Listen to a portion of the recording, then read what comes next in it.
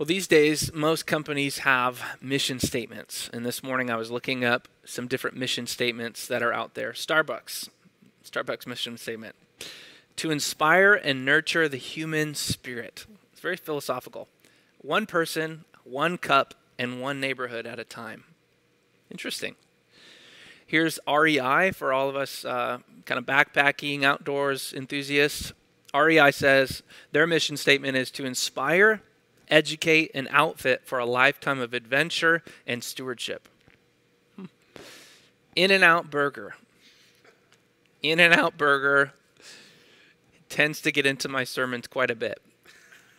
Their mission statement: providing the freshest, highest quality foods, yes and amen, and services for profit, and a spotless, sparkling environment whereby the customer is our most important asset. So if you could boil down our mission as Jesus' disciples, how would you do it? Like if I said you have 2 sentences to boil down what King Jesus gives us as our marching orders, as our mission, how would you do it? Kind of a good challenge. And so that's what Jesus is going to do in our text today, Matthew chapter 28, verse 16 through 20. So grab your Bibles. I'm talking to you guys. Grab your Bibles if you don't have your Bibles. You at home, grab your Bibles, open those things up. We're in Matthew chapter 28, 16 through 20, and the title of today's message is The Great Commission. You might be familiar with those words if you've been in church for a long time or any period of time. Maybe you're familiar with that idea, the Great Commission, this commission from King Jesus. And in Matthew 28, Jesus had just risen from the dead, and he told his disciples that, hey, I'm going to meet you at the mountain that's in Galilee. And so his disciples are headed there, and they're there to meet the risen Jesus. And let's go ahead and read through it, and then we'll make some observations. Chapter 28, verse 16. But the 11 disciples, Judas isn't there anymore because he hung himself after he betrayed Jesus. The 11 disciples proceeded to Galilee, to the mountain which Jesus had designated. When they saw him, they worshipped him, but some were doubtful. Love the honesty. And Jesus, verse 18, came up and spoke to them, saying, all authority has been given to me in heaven and on earth. Go therefore and make disciples of all the nations, baptizing them in the name of the Father and the Son and the Holy Spirit, teaching them to observe all that I commanded you, and lo, I am with you always, even to the end of the age. So 4 different observations that I want to make about this mission that Jesus gives us. And the first one is this: the Great Commission starts with worship. The Great Commission starts with worship. Notice again in verse 17, when they're heading to Galilee, when they see him, what do? It says, verse 17, when they saw him, they worshipped him. And that word in the Greek, if I'm saying it right, is proskuneo, and it means to like prostrate yourself, to fall down, literally like to get down on your knees and to honor and worship. As someone, even in the Greeks, they would use this word to talk about serving deities.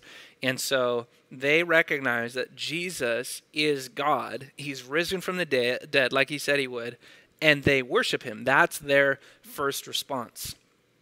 But again, love the honesty. Some were doubtful. I don't know. You know, what is this? We've talked about this in our discipleship group. What are they doubting?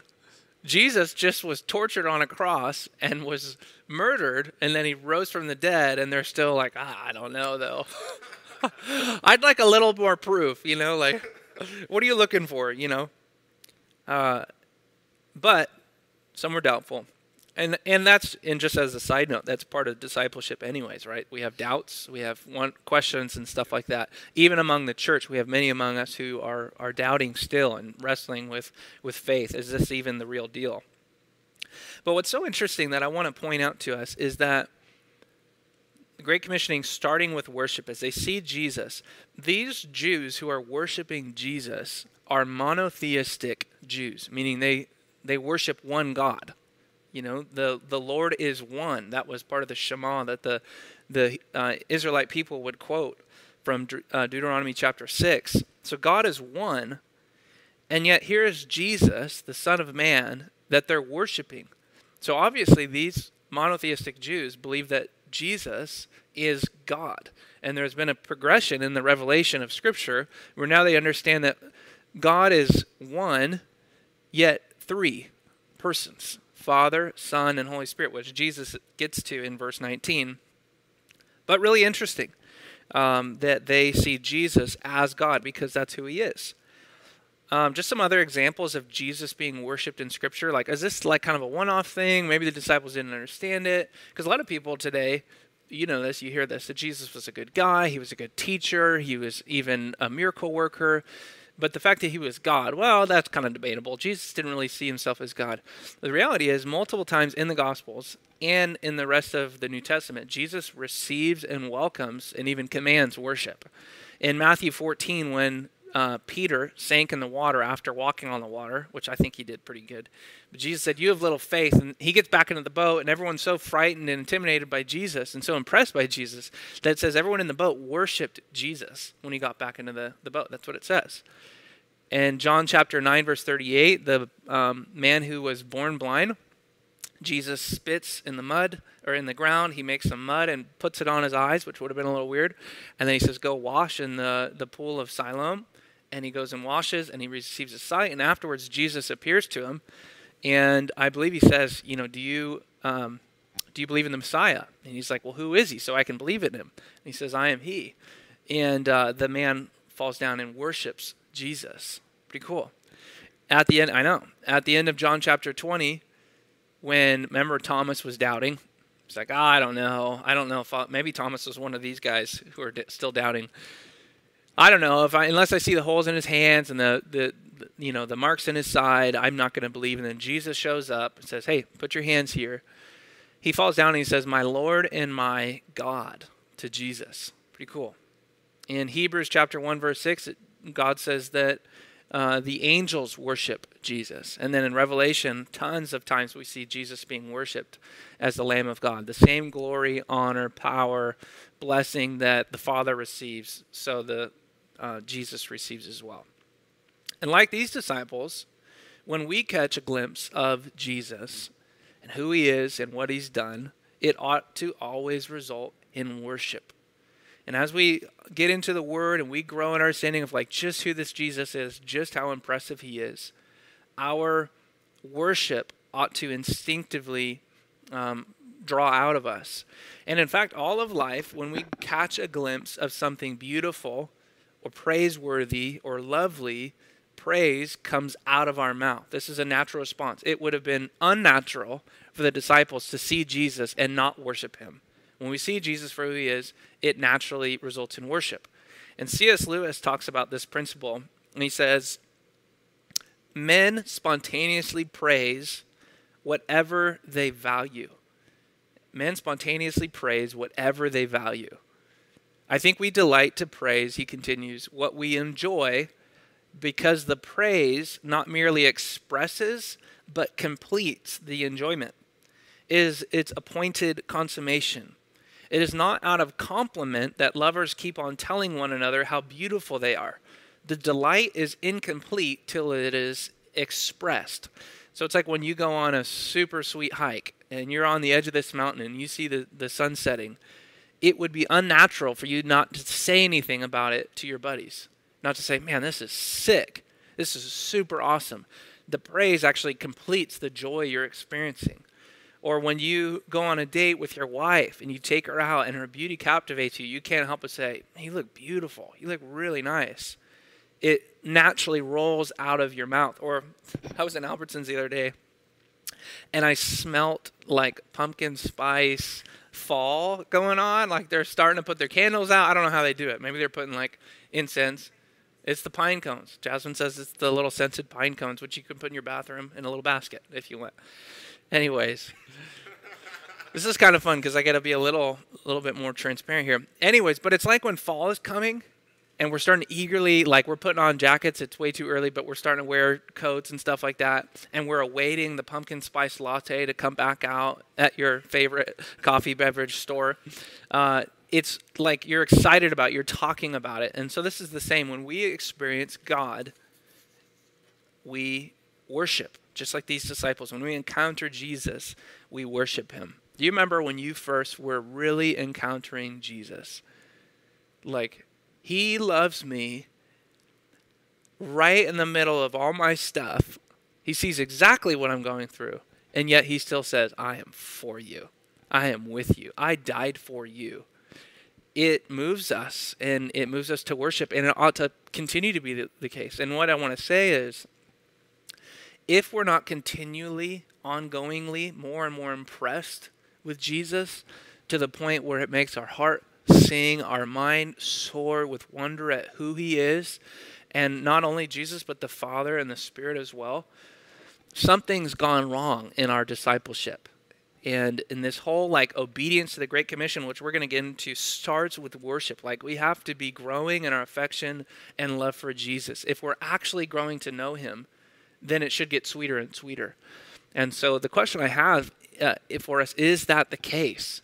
Where in your Christianity, Jesus is becoming better and better and better in your mind and your understanding of who he is, that your worship is becoming more passionate, your lifestyle of obedience and joy in the Lord is more significant. And so that's what we want to press into, is seeing Jesus and allowing that to stir our affections and worship him.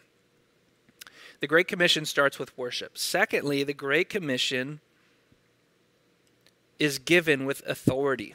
The Great Commission is given with authority. Look again at verse 18. Jesus came up and spoke to them, saying, some authority has been given to me in heaven and on earth. Most authority, okay, Bible exegetes, heresy hunters, not most authority, not some authority, not like pretty much all authority. Jesus says all authority in heaven and earth has been given to me. Jesus, as the Son of Man and the second Adam, has just received from the Father a kingdom and glory and power so that all the world might serve him, come to know him and serve him and to worship him as the one true King. I want to look at a couple different biblical examples of this authority that's given to the Son of Man, Jesus Christ. Look at Daniel. And I do want us to turn there. Daniel chapter 7. Daniel chapter 7. Daniel's one of the minor prophets right after the book of Ezekiel. And in this vision that Daniel is having, he sees the Ancient of Days, which seems to be the Father, and then he sees the Son. It says in verse 13 of chapter 7, I kept looking in the night visions, and behold, with the clouds of heaven, one like a Son of Man was coming, which the Son of Man was Jesus' favorite title for himself. Pretty cool. One like a Son of Man was coming, and he came up to the Ancient of Days and was presented before him. Here's the ascension of Jesus to the right hand of the Father. Prophesied. And to him was given dominion, glory, and a kingdom, or your translation might say in sovereignty, that all the peoples, nations, and men of every language might serve him, or maybe better translated would be worship him. It's actually the same word that's used in Daniel chapter 3 when King Nebuchadnezzar commands everyone to bow down and worship the golden statue. It's the same word here, that everyone might worship him. It says, continuing in verse 14, his dominion is an everlasting dominion which will not pass away, and his kingdom is one which will not be destroyed. And so Jesus is saying, I'm setting up right now that kingdom. And he was already doing that in his life, in his teachings, his miracles, his casting out of demons, and especially his resurrection. And so now he's saying it is going down. And then one other text on the authority of Jesus and how we see that is Revelation chapter 19. This is one of my favorites about the authority of King Jesus. And yes, this is the text that talks about Jesus on a white horse. This is pretty awesome. If this doesn't get you excited, as a Christian, I don't know what does. chapter 19 of Revelation, last book in the Bible, verse 11. The Apostle John is having this apocalyptic vision, and he sees heaven opened, verse 11, and behold, a white horse, and he who sat on it is called Faithful and True. In righteousness he judges and wages war. This is not the soft, cuddly Jesus that we often think of. He's judging and he's waging war. His eyes are a flame of fire, and on his head are many diadems, and he has a name written on him which no one knows except himself. I just think that's cool. Like Jesus has a name on him that no one knows just for the, I don't know if it's just a power move. Anyways, verse 13, he is clothed with a robe dipped in blood, and his name is called the Word of God. And the armies which are in heaven, clothed in fine linen, white and clean, were following him on white horses. Hear the authority. They're following King Jesus in battle. This is so epic. Verse 15, from his mouth comes a sharp sword, which is the word of God, so that with it he may strike down the nations, and he will rule them with a rod of iron. And he treads the winepress of the fierce wrath of God, the Almighty. And on his robe and on his thigh he has a name written, King of Kings and Lord of Lords. Meaning Jesus is the King of earthly kings, and he's the Lord of earthly lords. And so, as we're thinking about Jesus' authority, I believe that more and more Christians will be faced with interesting circumstances that really make them question, what kind of authority does Jesus have, and how do we live under that ultimately, rather than another earthly authority that's competing with that authority? So this understanding of Jesus' authority is going to be more and more crucial for us moving forward, I believe, in America. That Jesus is Lord, not Kate Brown, nor Joe Biden. And that's not controversial to say. Biblically, the New Testament, their first creed was Jesus is Lord. The Romans had a creed, and it was Caesar is Lord. So the proclamation of the gospel in the first century was very offensive to Rome, and it got a lot of Christians in trouble because Rome knew that, hey, as Christians, we're pledging allegiance to King Jesus, not to King Caesar. And so that was a bold statement. And so I think we just need to grow in our understanding of this authority of Jesus, especially like it's kind of a wisdom thing. Like there's a lot of pressure coming down on Christians, and do we just submit to every single thing that the government hands our way? And so here's a principle that I think this text brings up. This authority of Jesus reminds me of this principle, and I think it's important as Christians that we know this. So here's the principle. When a governing authority commands what God forbids or forbids what God commands, we must respectfully disobey those governing authorities. Let me say that again. When a governing authority commands what God forbids or forbids what God commands, then we must respectfully disobey those governing authorities because Jesus is the ultimate authority.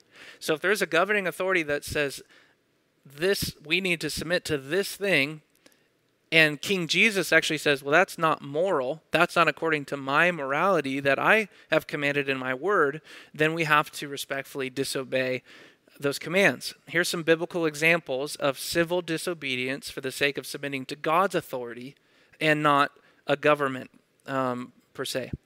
The Hebrew midwives, you remember in Exodus, the Hebrew midwives were told by Pharaoh to murder the Hebrew boys that were being born because he was worried that they were going to take over, the Israelites were going to take over Egypt. But the Hebrew midwives did not do that, and God blessed them for their disobedience to Pharaoh. Why? Because they were, Pharaoh was commanding something that God forbid, which was murder. And this is along the same lines of abortion today. We're not to submit to the command to murder babies. Rahab, remember when Rahab hid the spies? She was being disobedient to her governing authorities, but she knew she was submitting ultimately to God. in that. And so she hid the spies, and she did the Israelites a favor, and God blessed her. She's mentioned in the Hall of Faith, and I believe in James chapter 2 as an evidence of work of faith in her life. Esther, this is a pretty cool one. Esther, when she went to the king of Persia and was wanting to save the Jews because there was this edict out that we're going to kill all the Jews, she wasn't allowed to just go marching into the king's in where he was at. And she says, I'm going to go to the king, quote, which is not according to the law. Esther chapter 4, verse 16. So to save the Jews, she broke the law of the king so that she could preserve life. Shadrach, Meshach, and Abednego, famous story. Nebuchadnezzar says, hey, worship this statue. When you hear the music playing and the band's going to play, I want you to fall down and worship this false god. And they said, nope. Sorry. Yeah, it's like, amen. These guys said, no, we know that God has forbidden pagan idol worship. And so we're going to have to say, no, that's a hard pass. Daniel, there was a mandate that came out that you can't pray. And so what's so interesting about Daniel and this whole thing with Darius, he continues to pray. And not only that, he opens his windows so people can watch him pray. It's like, Daniel, just keep it behind closed doors. No one will know. No one has to know. But he said, no, I'm going to continue to pray. And so he did, and they threw him in the lion's den, and then the Lord preserved him. This was an interesting one. The Magi, when they came, the wise men, when they came to see Jesus, to see where he was born. Hey, we heard the King of the Jews is born here. They were warned in a dream by God not to go back to Herod, because King Herod had said, hey, when you find him, let me know so I can come and worship him too. Even though he just wanted to destroy Jesus because he was a threat to his empire or his kingdom. And they ignored Herod's command, and it says they left for their own country by another way. So they disobeyed Herod for the sake of obedience to God. Acts 4 and 5, the apostles are told to stop preaching about Jesus, and they say, no, thank you. They just keep preaching about Jesus. Paul and Peter, this is interesting. Paul and Peter, who wrote about submitting to the government, were both executed by the Roman government because of civil disobedience. Let me say that again. Paul and Peter, who wrote about submitting to the government, both of them had, in Romans 13 and in 1 Peter chapter 3, they both talk about, 1 Peter chapter 2, they both talk about submission to government, respectful submission to the government, and yet both of them were executed by the Roman government for civil disobedience. They kept preaching the gospel. Church history says that Paul had his head cut off, and he was in and out of jail because he was disobedient to the government, and Peter was crucified upside down. And so what? I just think this is important to think about in our day, this authority of King Jesus, that he is the King of kings, and he's the Lord of lords, that ultimately Jesus is Lord. So what? One is this is a gospel issue, not a political issue or another side issue. So this can sound distracting, like, well, this isn't about the gospel. This is maybe political. We're talking about government and authority and all that. This is a gospel issue. This is part of the Great Commission. Jesus says, go make disciples. Based on what authority? He said, well, it's all mine. You see America? That's mine. Do you see India? That's my place. All authority. Everything is mine, and therefore I'm sending you as the King of all kings. And so, if necessary, disobey for the sake of this Great Commission. So this is a gospel issue, and Jesus is the King. And so it's not just a political thing or a side issue. This is part of the gospel. Read the book of Revelation. Part of the gospel is that Jesus is the rightful King, and he will judge the nations. And so we're under this authority, ultimately. Secondly, so what? As disciples of Jesus, we need to grow more and more familiar with this picture of Jesus' authority. This kind of like makes you weak in the knees, tremble a little bit, like this is Jesus Christ, the King of Kings, the eternal God, taken on flesh, who will come and tread the fierce winepress of the wrath of God. And so we need to kind of, I know in my own heart, like I need to be emboldened by this. That this is the King who's sending us out as sheep among wolves, you know? Like it's a dangerous place out there, but King Jesus is sending us. And so I think just as we're thinking about Jesus, like hearing the words of Jesus, all authority has been given to me in heaven and on earth, it should strengthen our resolve.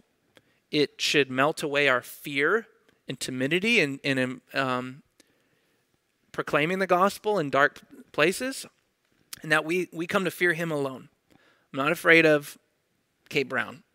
I'm not afraid of Joe Biden. I'm not afraid of so-and-so. King Jesus is who I serve. He's the one I worship as king. So, that's good news.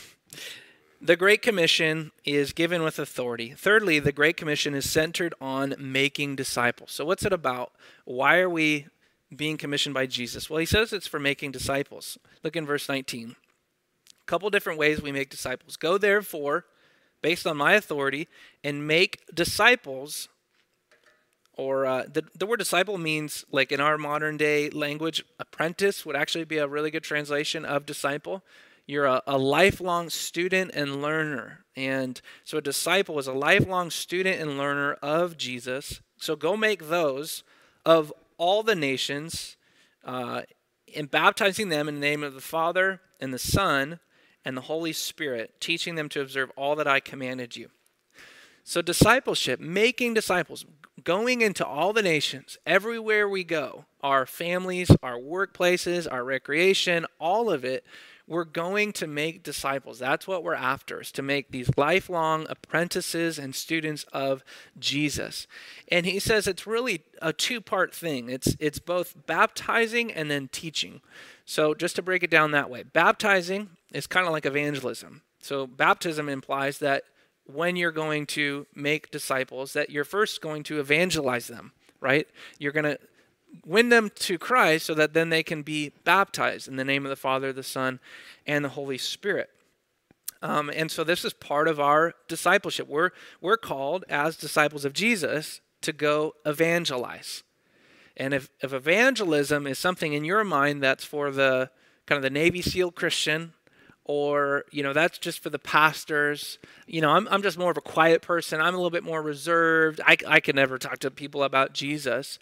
We're actually being disobedient to Jesus' command to go make disciples, to be his witnesses. Acts chapter 1, verse 8, he says, the Holy Spirit's going to come upon you, and you shall be my witnesses. Jerusalem, Judea, Samaria, and even to the most part of the earth. And so that logic of, well, I'm no evangelist, and I just show Jesus by my works and stuff like that, it just doesn't work. Jesus actually commands us to baptize, meaning that we're actually talking to people about Jesus and winning them to Christ and baptizing them. Which, if you're newer to the Bible, baptism is the idea that we're submersed underwater, representing us being put to death in Christ, all of our sin being washed away in him, and then resurrected to new life in him. If you haven't been baptized, you're watching this, and you've been following Jesus for an amount of time, that is really your first step of obedience as a Christian. You need to be baptized to publicly show the church and the watching world that you've identified yourself in the life, death, and resurrection of Jesus. You can talk to Sam, shoot us an email. We'd love to get you baptized as a first step of your discipleship. So that's baptism or evangelism. And then he says, we're to teach them all that I commanded you. Teach them to observe all that I commanded you. Now, it's important to note here, as we're thinking about making disciples, King Jesus is commissioning us. He doesn't say, teach them to know all that I commanded you. Teach them to mentally understand all that I commanded you. He says, teach them to observe all that I commanded you. Teach them to obey all that I commanded you. And as Christians in the West, we've gotten really good at going to all the Bible studies, knowing all the things. We've been to a zillion conferences, men and women's conferences. We got all the best books and study tools. But actually engaging in the work of discipleship, where we're actually teaching other people how to follow Jesus. This is a push for us. And so this means that we're actually taking other people who are either not saved yet or a brand new Christian, baby Christian, and teaching them to follow Jesus. And we're teaching them God's word. So this means, like a lot of times we'll like to hang out as Christians. Like let's say I go spend some time with someone I meet up with a guy for a cup of coffee or whatever, but the entire time we're together, I don't teach the Bible, I don't talk Bible, I don't pray Bible, I don't read the Bible, we don't listen to the Bible together. It would be entirely inaccurate to say that's a discipleship relationship. That's just two guys hanging out. Discipleship is when the Bible is being opened up. Jesus says, teach them to observe all that I have commanded you, meaning you're actually getting into the Bible. Whether you open it or you're talking from memory about scriptural truths and realities, discipleship means we're actually teaching other people the ways of Jesus. And so I would just encourage you, like, one of the best things you can do if you're going to meet with someone, say, hey, let's meet up together. And whether that's like a mutual discipleship relationship where you're both kind of at the same place, but you're encouraging each other in the Lord, or it's a brand new Christian or someone who's maybe a little further behind you that you're helping out, bring your Bible. Just say, hey, bring your Bible. Let's have a cup of coffee, but grab your Bible.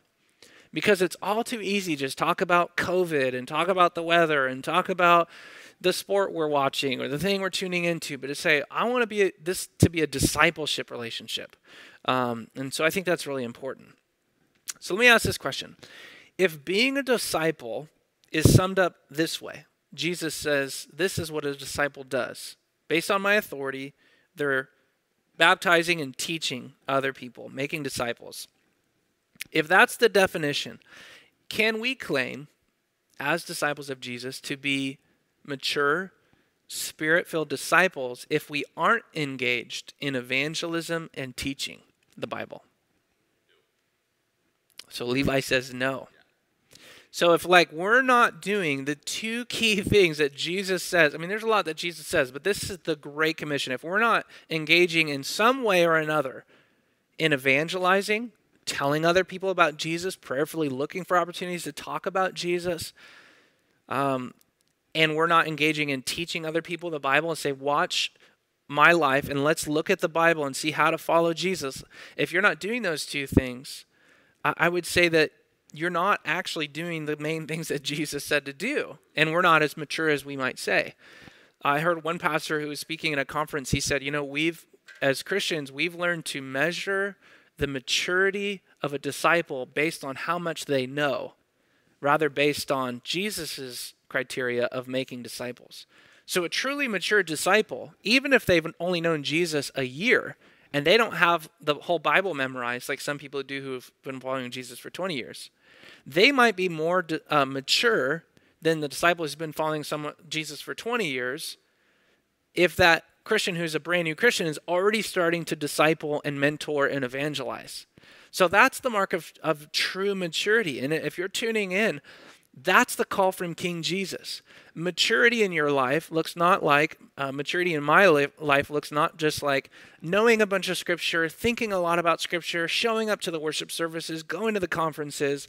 It means actually being obedient to these simple truths. I'm going to evangelize people at my coworkers, my friends, my family, and I'm going to look to teach the Bible when I get opportunities. That's maturity. That's Christian maturity. It's so simple. And Jesus makes it really, really simple. Part of our DNA at Philippi is that on our website, we're a disciple-making church. In quote, we believe disciples are made when they join in the work of making more disciples. So that's true discipleship, is when you're beginning to make more disciples. Let me ask this as well, and then I need to move on. If we're not engaged in making disciples, and our Christianity is based on, I go to church, I tithe, whatever, but we're not actually engaged in making disciples, should we be surprised that we're experiencing so little power from God, so little intimacy with God, so little Holy Spirit, so little joy and purpose and mission in our life as apprentices and disciples of Jesus? Here's the main thing that King Jesus says, go do. And if we're not doing it, why would he richly pour out his Spirit on us to go do that? That's one of the main reasons that the Holy Spirit's been given to us.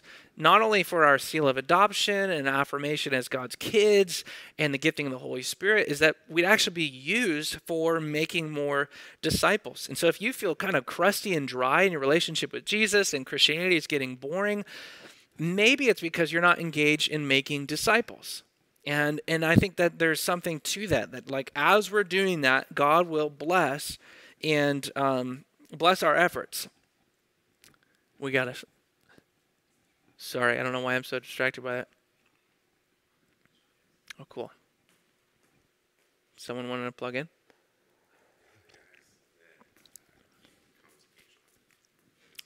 Oh, cool. Gotcha. Anyways, how might God use you to make disciples of those people that are in your life? I might be helping in the kids wing, teaching our kiddos.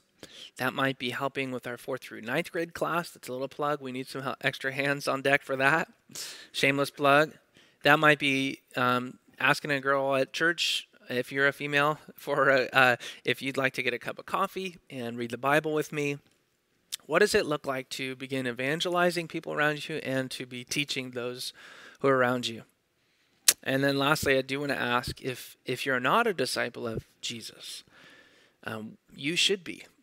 Jesus is worth it. Every bit of your life is worth laying down for the sake of Jesus and his purpose for your life. And that is that you would die to yourself and that you would be renewed in him, be forgiven of your sins, and that you'd be following his purpose for your life, which is to go make disciples. And so if you haven't trusted in Jesus, the call for you today is to come to be a disciple of his, that you would come to see that he's died for your sins, that he rose again, and that if you turn from your sins and trust in him, he'll forgive you of your sin and he'll give you eternal life starting today. And you'll get to join the mission with us in making more disciples. So, the Great Commission starts with worship, is given with authority, is centered on discipleship, and lastly, the Great Commission promises Jesus' presence. Jesus' presence. Love this part. Look at, we'll just look at the whole of verse 20. It says, teaching them to observe all that I commanded you, and lo, I am with you always. I am present with you always, even to the end of the age. Which theologically, this begs the question, how is Jesus with us if he ascended to the right hand of the Father? How can he actually promise to be with us if he's not with us? Well, he's with us through the Spirit. And we talked about this a couple weeks ago at your house. We were all opening our Bibles and thinking together about this. Go to John chapter 16. I want to look at verse 5 through 7. In John chapter 16, the last couple chapters, Jesus has been preparing his disciples for his departure. He was going to go and be crucified and return to the Father. In John chapter 16, verse 5, he says, but now I am going to him who sent me, and none of you ask me, where are you going? But because I have said these things to you, sorrow has filled your heart. Like, Jesus, why are you leaving us? This is the best thing ever. We have God in the flesh with us, teaching us when we need him, encouraging us when we need him, doing miracles next to us. Sorrow has filled your heart. Verse 7, but I tell you the truth, it is to your advantage that I go away. This is a head scratcher. For if I do not go away, the Helper will not come to you. But if I go, I will send him to you. So here's the truth. In J.D. Greer, let's see if I can quote it right. Jesus in you is better than Jesus next to you. So Jesus in you is better than, I think he specifically says the Holy Spirit. But Jesus is in us. It's the Spirit of Christ via the Holy Spirit. He's in us. And so that's the truth that Jesus is finishing here with. He says, look, in this whole Great Commission thing, I am sending you out as sheep among wolves. You're going to go and make disciples. And I know this is a scary, daunting task. There's 11 dudes. And Jesus is saying, I want you to go change the world. It's amazing. And he says, I will be with you always, even to the end of the age. And that's encouraging. And as I was thinking about this, just to ask this question, have you ever had a really big task that was given to you, but the person in authority who gave that task to you said, but I'm going to be with you. I'm going to shadow you. I'm going to make sure that you know what you're doing. I'm not going to just walk away. Maybe it was a coach. Maybe it was an employer, a parent. I can remember when I was like 5 or 6, when we were kids, we had like this, acre lot. And Southern California, we just always had weeds growing in our lots. So there was 4 kids. So we all had like 1/4 of the yard that we had to weed. And I was like 5 or 6. This felt like a daunting, like, there's no way I'm going to be able to do this. And so I was dropping the ball. I was not doing well. And I remember I was so overwhelmed. And in my little 5 or 6-year-old brain, I'm just thinking, there's no way I can weed my little portion of the yard. Looking back, it probably wasn't that bad, but. And my dad ended up grabbing a shovel, and we went out together and finished the job. And this is exactly what Jesus is saying. I'm going to grab a shovel with you. I will be with you. It's Jesus' strength. We just read in Philippians chapter 4 a couple weeks ago. I can do all things through him who strengthens me.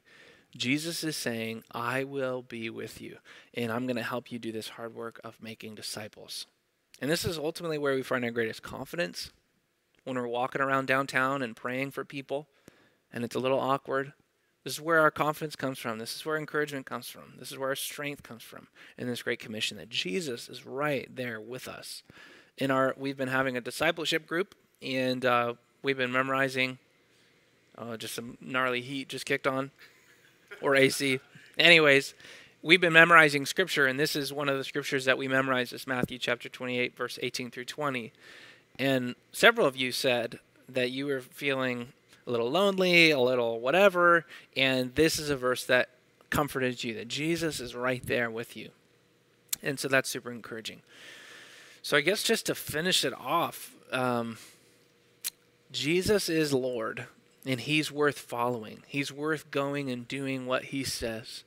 And really, this is my last time, unless somehow next week I get to preach again.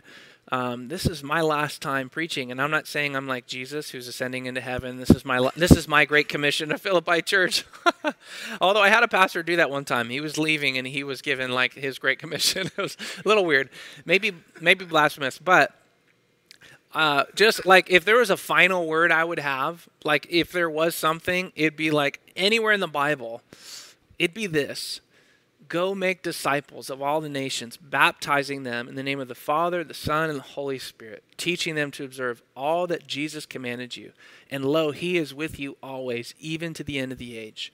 And remember, Philippi Church, that all authority in both heaven and on earth has been given to Jesus as King of Kings and Lord of Lords. And may that encourage you today, strengthen you, and hopefully we'll all be back next week, but no promises. Stay tuned, and God bless you, and love you guys so much. Amen.